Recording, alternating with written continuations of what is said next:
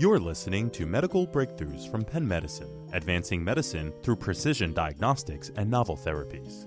The following program was recorded at Penn Medicine's live event, Hot Topics for the Primary Care Provider. Your host is Dr. Matt Bernholtz. Dr. Bernholtz welcomes Dr. Tane Peckett, Chief of Surgery at Penn Presbyterian Medical Center and Associate Professor of Clinical Surgery at Penn Medicine.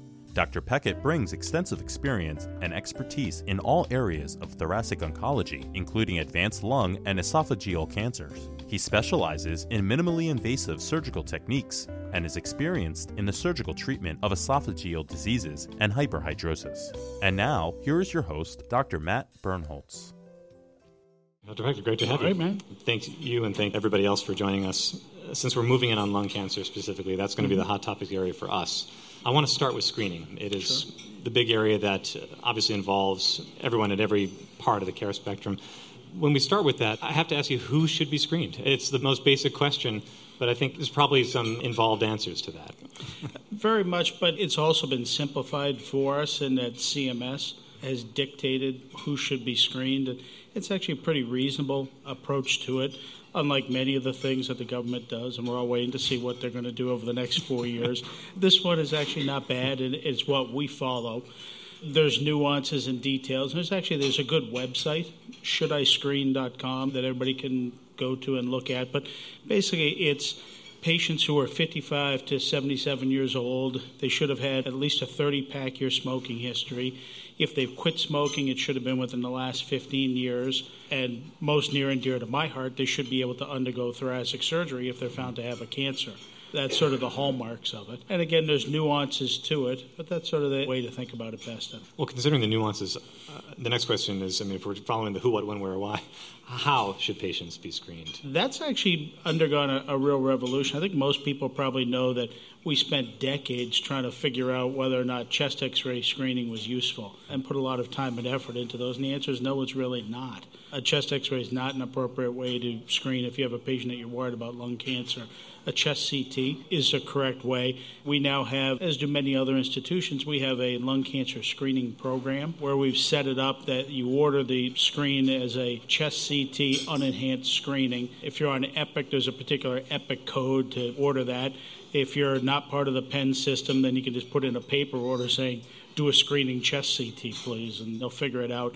And what happens with that, there's actually a nurse who runs through the patient's history and the order and confirms that it's appropriate for the screening protocols. They undergo their screening on a special machine, and they try and use the same machine and the same parameters for all their subsequent scans. And then there's a very small group of radiologists who are in charge of looking at those so that there's some continuity in it. And then we've also developed, similar to breast cancer findings on mammography, at Penn we developed a sort of warning sign for the ordering of the primary care physicians that gives a classification scheme of how worried you should be, a 1, 2, 3, 4 kind of thing to say, this one's trouble, you need to do something about it, or this is nonsense, ignore it, or this needs a follow-up. And it comes along with pretty specific recommendations about when to get the follow-up. And just to clarify, when you mentioned that chest x-ray not effective, why is that? Is that the sensitivity is too low? What has been found as to lead to that conclusion? I think it's hard to say why it didn't work. In this day and age, I think it's that the CT actually detects them much earlier. And so if you're looking at it from a public health perspective, of which I'm not an expert in that, it's the idea of how many lives you're going to save for what cost, and therefore finding them earlier. If you find a nodule that's large enough to show up on an x-ray, it has a much higher chance of having metastasized and being a stage 3 or 4 tumor, and you're less likely to add years of life for that patient. That's a little bit teleologic, but that's how it works out that CTs are the way to choose now. I see. So why don't we move forward with that and consider the patient with imaging that uncovers a suspicious finding? What's the next action step from there? So again, I think following the radiologist's guidance, certainly if you've done it at Penn, if it's been done somewhere where you don't have that easy code, then you have to spend a little bit of time untangling the wording that's in there. But by and large, most primary care physicians are not experts in the nuances of what a nodule looks like and aren't going to be looking at the scan themselves. And so you need to have the patient seen by somebody who is an expert in that. There's no hard and fast rule about who that has to be. Many oncologists don't want to see patients who don't have a cancer diagnosis, and frequently the nodules are not. Statistically, nodules are much less likely to be cancer than anything else. Pulmonologists are probably a better choice. The system that we set up at Penn has two facets. One is either through an interventional pulmonary group that has taken on the responsibility of nodule diagnostics. Probably the most favored way is a new program we established, which is really a thoracic oncology intake program, where we took one of our thoracic surgery advanced practice providers who had been seeing patients in thoracic surgery for almost 30 years, a very experienced individual, and she now sees patients as the first person. So the call comes in, she will see the patient within 24 hours and then gets whatever appropriate imaging is needed to make a decision and can then say, no, you need to see a radiation oncologist, you need to see a surgeon, you need to go see a medical oncologist, and they'll figure that out. As part of that program, and it's still in the early stages, I think it's been about 5 or 6 months that we've had it up and running, our goal is 2 weeks from first contact through initiation of treatment. And that's been an interesting one because it puts a lot of stress on the system. So that includes getting the brain MRIs and getting the PET scans and anything else you need. And that's been a challenge that we've been able to use that goal to push administration and get more services. We're pretty happy with it. And your anecdote about the thoracic surgeon actually brings up another related question, which is whether, and you might be a little bit biased as a thoracic surgeon, but should all patients who receive a diagnosis of lung cancer see a thoracic surgeon? The simple answer is no. The more complicated answer, of course, is it depends. If you have an extreme example where there's clearly liver metastasis, then there's no role for surgery in those patients. If it's an earlier stage or suspicious for lymph node metastasis, then a thoracic surgeon should be involved in that. I think by and large in this day and age, the recommendations are clear that all patients with a lung cancer diagnosis should be cared for as part of a multidisciplinary team. And that's obviously a catchphrase, but in this circumstance, it is important that patients, they don't necessarily need to see all the providers. And the way we handle it is, unless it's a very simple case where you have a 1 centimeter nodule that's clearly a stage 1 cancer, and we don't honestly present that, we just take them out. But most of the patients will be presented, and there's usually 1 or 2 dedicated thoracic radiologists. There's 1 or 2 lung cancer pathologists. There's 2 interventional pulmonologists who show up in our group. There's people who do nothing but needle biopsies. We've got, I think, 6 medical oncologists who do nothing but lung cancer medical oncology, and then you've got surgeons. So we have a big group, and we argue these things back and forth. And I think through that, everybody ends up getting an opinion from each of the specialties, and then we sort of say, okay, this is where we're going. And is this spread across all the Penn centers, or is this all headquartered at Penn Medicine, the hospital in Pennsylvania? It's in the process of being disseminated. Right now, we have weekly meetings. That's in one of the downtown hospitals, and those of us who are at the main Penn campuses all participate. 2 weeks ago, we moved to a new conference room that has the capability of video broadcasting, and the goal is within the next 6 to 12 months to be able to include partner institutions and have them present and participate in it. And that's a little bit of a responsibility that we feel. Continuing along that care continuum, just going forward with that, we have the patient who's diagnosed with lung cancer going to be referred to you. What kind of tests do you want to have at your disposal that get done before the patient even comes into your office? The most important thing is the actual films from the chest CT, and that's surprisingly difficult to get the patient to bring the actual disc with them, but we need to look at the pictures. And then pulmonary function tests are sort of the key. Everything else becomes a little bit debatable, whether or not the patient needs a PET scan, whether or not they need brain imaging. But in general, some quantification or assessment is probably a better term of their cardiac risk status.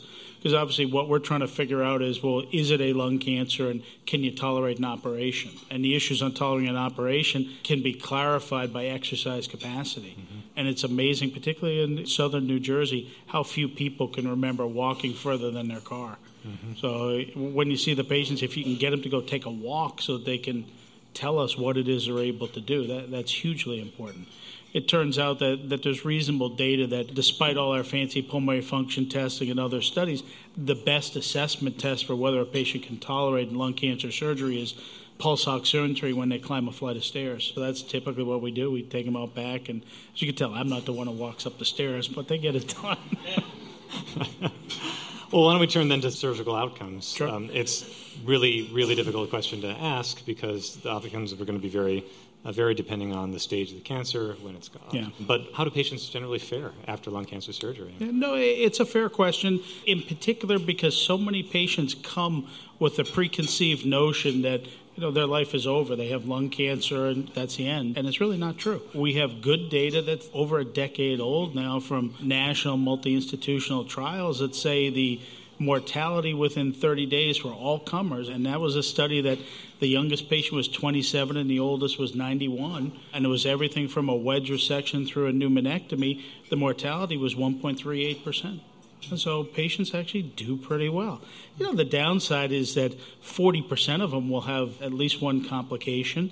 But what we run into is really stuff that takes some massaging but rarely has any lasting effects. The most common complications is atrial dysrhythmias. 90% of them are gone within 2 months.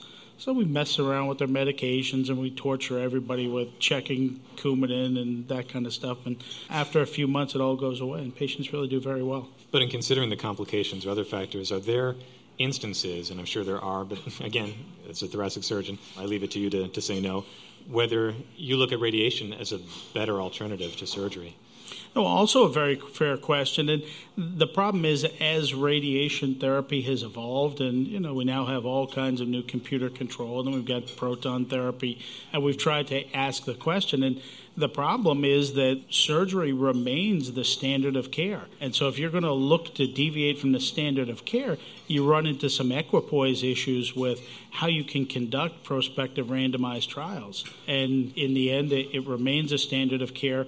But as we look to offer surgery to people with more and more compromised lung function, we run up into trouble where oftentimes you cannot accomplish an anatomic resection, meaning you're left with what we call a wedge resection, where you literally just take out a wedge of lung with the tumor in the middle. And we're getting increasing evidence that probably is no better oncologically than radiation therapy. In those patients where we don't think we could do a segmentectomy or lobectomy or one of our other options, most of the time we will send them ourselves to say, you should go talk to a radiation oncologist and get a sense. At the same time, we struggle to get everybody through an operation, so we make them go out and walk, and we tinker with their inhalers and that sort of stuff. Back up the stairs, as it were. Yeah. So before we wrap up, I want to ask you a similar forward-looking question that I asked of some of our other guests, and that is, what is new in lung care? And it can be specific to Penn, but also just in your experience and what you're seeing around you from the thoracic surgery field. What is up and coming in the lung cancer field? I think that's really driven by a change in the histology of lung cancer. And it's not clear why this has come about. And I'd say we actually have noticed a more dramatic change in southern New Jersey than we have in our Pennsylvania patients, in that the majority of cancers that we see now are adenocarcinomas of the lung, and they're often of a variant that we call multifocal. This is the so-called ground glass opacities that you'll hear them talking about on chest CT scans.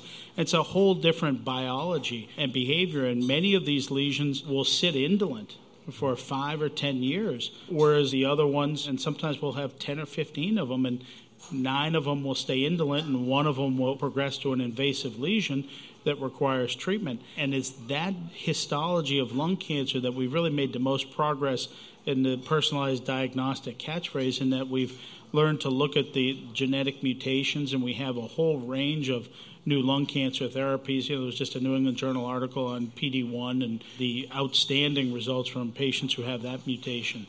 And that's revolutionized stuff. In the surgical side, if you have to operate it and take out one of the lesions that's become invasive, it's awfully nice to be able to take out a bunch of the other ones that are in a more indolent form. And the problem is it's very difficult to identify those. We're fortunate that one of our partners has developed a program of identification where it's basically sort of a fluorescent marker that the tumors specifically take up. And we're looking at ways to use minimally invasive techniques to identify those and resect them. And that's been so successful, we've now spread that technology. It goes by the acronym of the glowing tumor because everybody likes that. But it's become very useful. We're looking at it in breast and in pancreas and many other areas. And so those are the new things, I think, driven by the lung cancer biology and our ability to deal with those changes. Well, Dr. Peckett, I am pleased to announce that you have brought us home very strongly. Thank you so much for your time. Thank you, Ben. You've been listening to Medical Breakthroughs from Penn Medicine. To download this podcast or to access others in the series, please visit reachmd.com/Penn and visit Penn Physician Link, an exclusive program that helps referring physicians connect with Penn. Here you can find education resources, information about our expedited referral process, and communication tools. To learn more, visit www.pennmedicine.org/physicianlink. Thank you for listening.